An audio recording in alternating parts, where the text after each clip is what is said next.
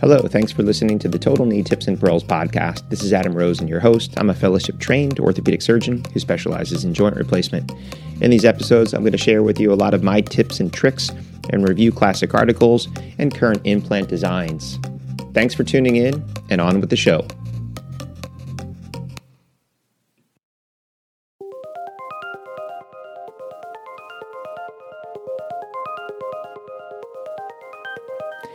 Hello and welcome back. This is Adam Rosen, and you're listening to Total Knee Tips and Pearls podcast. So in today's episode, I want to cover some topics about hemiarthroplasties for fractures.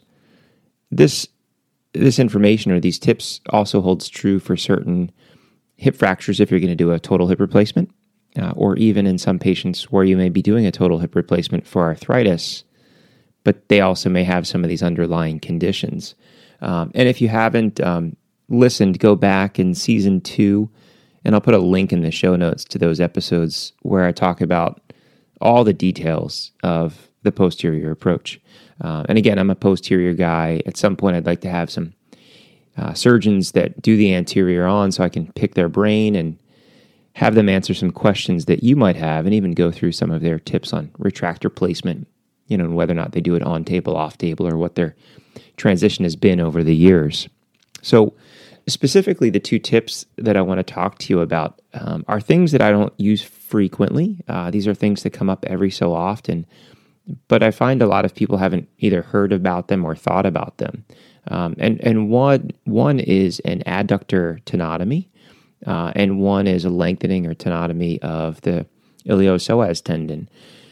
So historically, so for me, this really came into play. I remember as a resident in a hospital where, we really kind of ran the service, and we had a patient with dementia and contractures. I can't really remember whether or not they also had Parkinson's disease, but, we did a hemi for a femoral neck fracture. And, at this particular hospital back then, the typical implant of choice was an Austin Moore. And it's quite rare to have a dislocation following a hemi. And it's also a poor prognostic sign, if you have a hemi that dislocates. And we had this patient dislocate a number of times and brought them back to the operating room for closed reduction.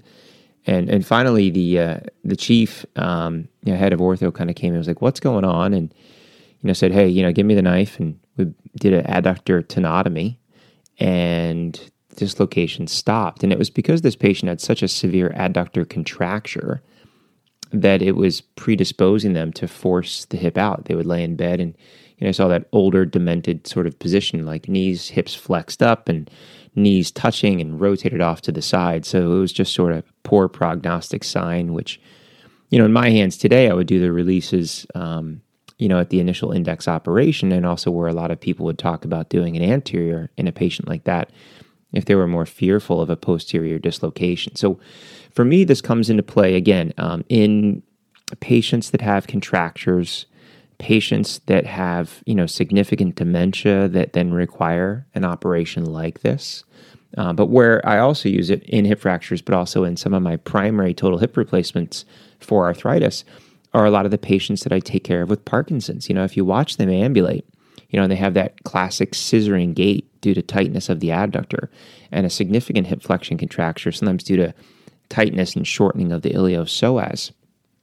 I'll talk to these patients at the pre-op after examining them and talk about doing these additional procedures. And, the downside of releasing that iliopsoas is they lose some hip flexion strength. But, if they have a significant contracture, which is affecting their gait and posture, and you can release it, partially or fully, and then at the end of the case, do an adductor tenotomy.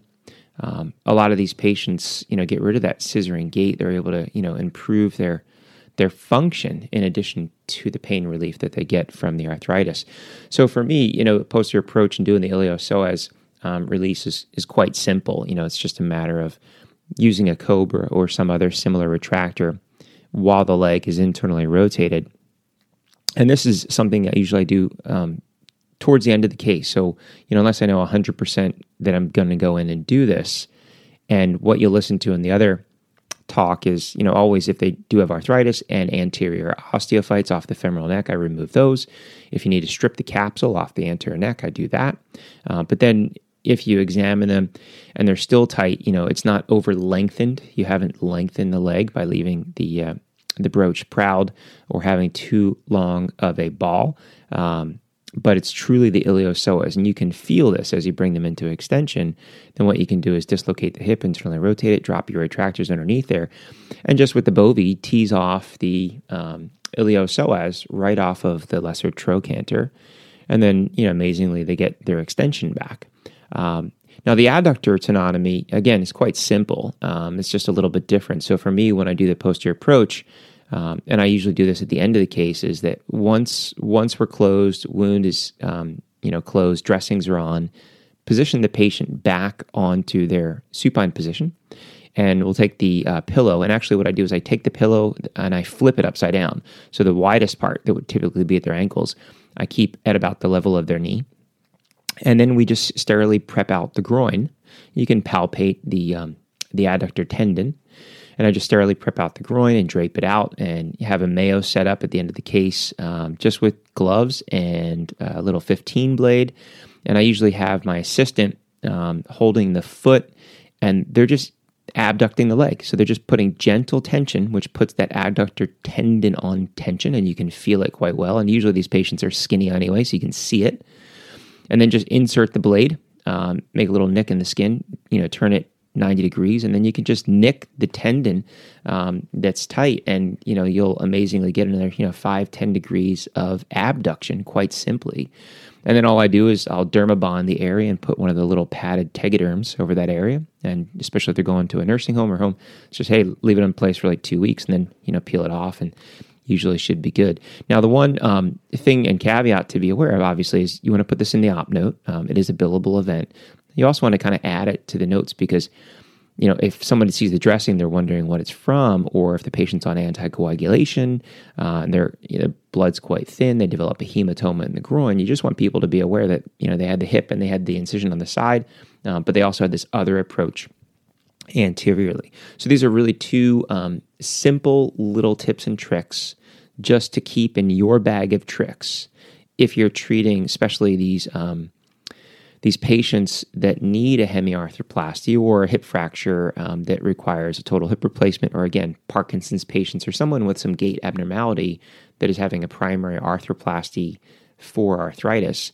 And if you notice on their exam and in the office and watching their gait, it's been affected by either this significant hip flexion contracture or this adductor contracture and scissoring gait, that these are procedures that you might explain to them that may be done at the time of surgery based on the findings at the end of the case.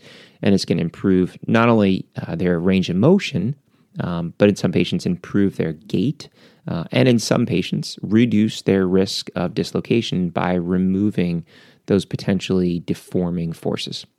So thanks for listening again.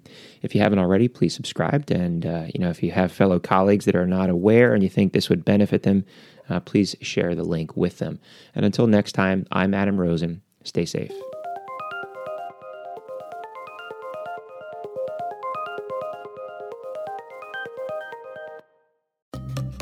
You've been listening to the Total Knee Tips and Pearls podcast.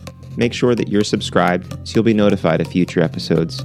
And please take the time to leave a review. It helps other people like you find the show. Until next time, stay safe.